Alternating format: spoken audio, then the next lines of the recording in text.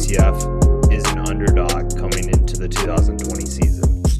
Like, if you think about in 2017 and 2018, this is a team that won 25 games in a row, won a national championship, and was the favorite in the conference both of those years. Even going into 2019, no one really thought that the UCF Knights couldn't win, and obviously they still were in the running. But now with Memphis and Cincinnati taking steps up, there are people who are picking both of them over UCF, and it's almost like not UCF's forgotten, but they're kind of an underdog. And I really like that idea because that's what they were in 2017. That's what they were again in 2018, at least nationally. 2017 was also in the conference. 2018, they were a favorite in the conference. 2019, they were a favorite in the conference, but still, they're still the underdog. And that's what the AAC's most intriguing thing is, that not this silly Power Six movement, which you can like it or you can hate it. I don't really get into it, but they are an underdog. They're an underdog in every single way because no one gives them a chance nationally. And unfortunately, we're not going to get a shot to see what they can do this year, which is really tough considering you have North Carolina as the first game. And now that this virus is getting everybody to change their schedules, conferences are sticking to conference only, and now kids are opting out of the season. It's just too bad that we didn't get it a few years ago because of the hurricane, and now we're not getting it because of the coronavirus. And this year, North Carolina is going to be so good, as is UCF, and it's really too bad. But we're not going to look at what could have been. We're going to look at what can UCF do to make sure that they're back on top.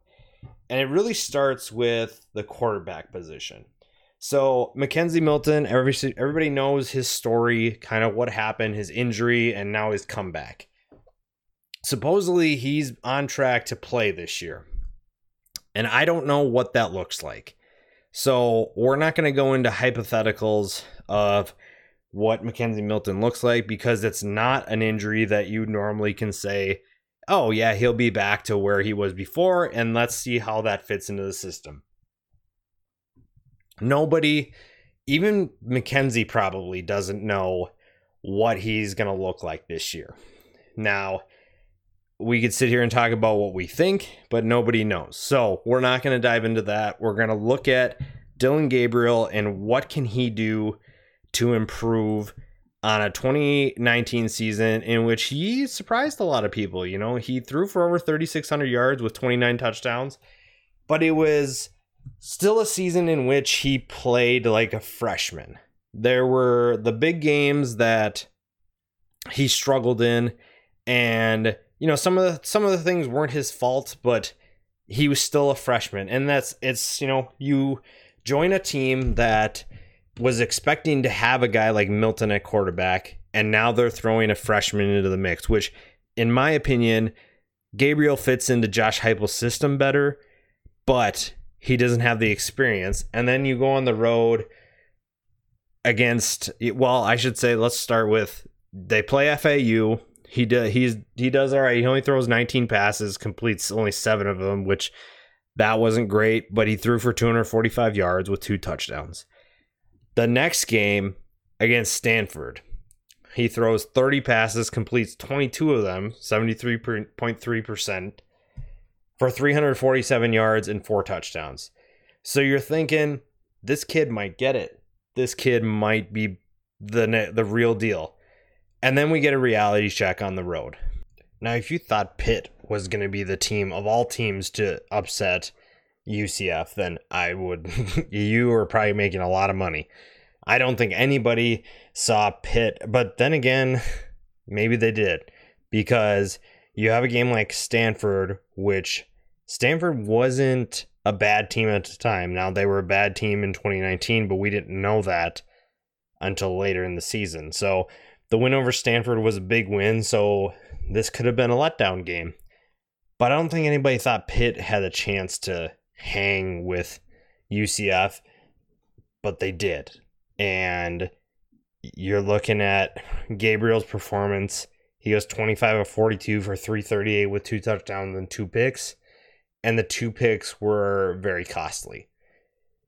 So that was, his first real taste of adversity on the collegiate level. And he didn't play poorly, but he didn't do enough to help his team win either. So that was tough.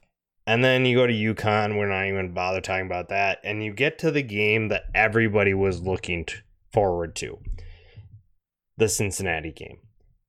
This is the team that everyone thought they're the team that's going to beat UCF. When you looked at their schedule at the beginning of the year, Cincinnati was the biggest threat and only threat besides Stanford. Those are the 2 teams. You thought maybe they could slip up of Temple, but no one was actually picking Temple. USF is a rivalry game, but USF was bad last year. Cincinnati was the lone conference team that had a chance and was being picked to beat UCF and give them their one or maybe even their second loss of the year. So you get to that game, and it's on the road, and Gabriel struggles again. He goes 25 of 46, 297 yards, throws a touchdown pass, but throws 3 picks. Now, granted, one of those picks, Gabriel Davis falls down, and Cam Jeffries picks it off and takes off the other way. But Gabriel also throws an interception, a pick 6 inside of their own 20, and another pick later too. So there are things that he can do better, and if you haven't watched it by now, I did a film breakdown, or I'm going to do a film breakdown of what Gabriel did in that game and how he tried to improve it a little bit later, but also those are the kind of things that he can work on, and those things are stepping up in the pocket during pressure. There are times where his footwork is good. He's quick to set up to his throws. His feet are very quick. But there are times where he doesn't step towards his target, and that leads for his arm to throw the ball. Well, I guess for him to throw the ball a little bit wide. And while Gabriel Davis is good at coming down with passes like that, you gotta make sure in those pressure situations, in those big games, that you are throwing the ball in the best position for your receiver to make a catch. And he did that later. There are a couple plays where they come back to the same play and he nails it, or is just still a little bit off, but still completes the pass. But there are things that he can do to be better than he was as a freshman. And now, overall, if I have to say anything about Dylan Gabriel's freshman season, it was really good. I'm not going to say it wouldn't change anything, but I'm not going to complain that he was the sole reason why UCF lost 3 games. And so we've talked about 2 of those games, and they're both on the road. And the third one is also going to be on the road. So it's going to be this year how he handles games on the road. And so if you look real quick at his completion percentage on the road, at FAU, he was 36.8, which is really bad, but it was also his second game in college. The Pitt game, he was 59.5%. Cincinnati is 54.3. Temple, he's 50. And Tulsa, he's 60.5, which isn't terrible, but it's not great. He also threw picks. All 7 of his picks have come on the road as well. And then the last one, at Tulane, 52.2%. Now, granted, the Temple and Tulane games, they won, but it needs to get better. You can't rely on home games every single game, because not only is that not going to happen ever, but you just can't play one way at home where it's comfortable. You have to be okay with being uncomfortable. And that also goes back to being able to stay poised in the pocket and complete those passes when pressure's in your face, and not fading away when you think there's pressure in front of you, when really you can step up and drill a pass. So the Tulsa game was just a letdown in general. That's not all on Gabriel. I've refused to blame one person. There's no way UCF should lose to Tulsa. Now, I also think Tulsa is a team to watch for in 2020, but there's no way UCF should ever lose to Tulsa, even this year or last year. So there are things that Gabriel can do better.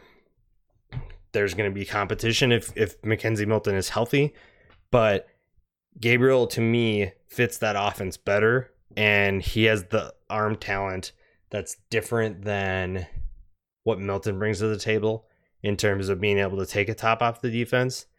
He can make those deep throws. Milton needs a little bit more help from his receivers, but Gabriel can fit those throws into tight windows. So he brings a different dynamic to that offense. He brings a passing attack that Milton doesn't. Not saying Milton's not a good passer, because he can make good throws, but Gabriel is going to be the better passer when it's all said and done. He might even be better right now. Overall, Milton's going to be the better prospect just because he has more experience, but it's a different offense, and I believe Heupel can make both of those work. But my biggest concern is, how does Gabriel improve? How does he develop? And the second thing is, does Milton playing mean that we'll see two quarterbacks for UCF? And if so, how does that affect both quarterbacks' rhythm? Because I'm not a fan of the two quarterback system, even when you have two really good quarterbacks. Because we saw a few years ago, Notre Dame had it with Malik Zaire and Deshaun Kaiser. Both at the time were very good quarterbacks. I don't think anybody would have said, no, neither one of them is really good. And both of them struggled when it was two people playing. I don't think that works.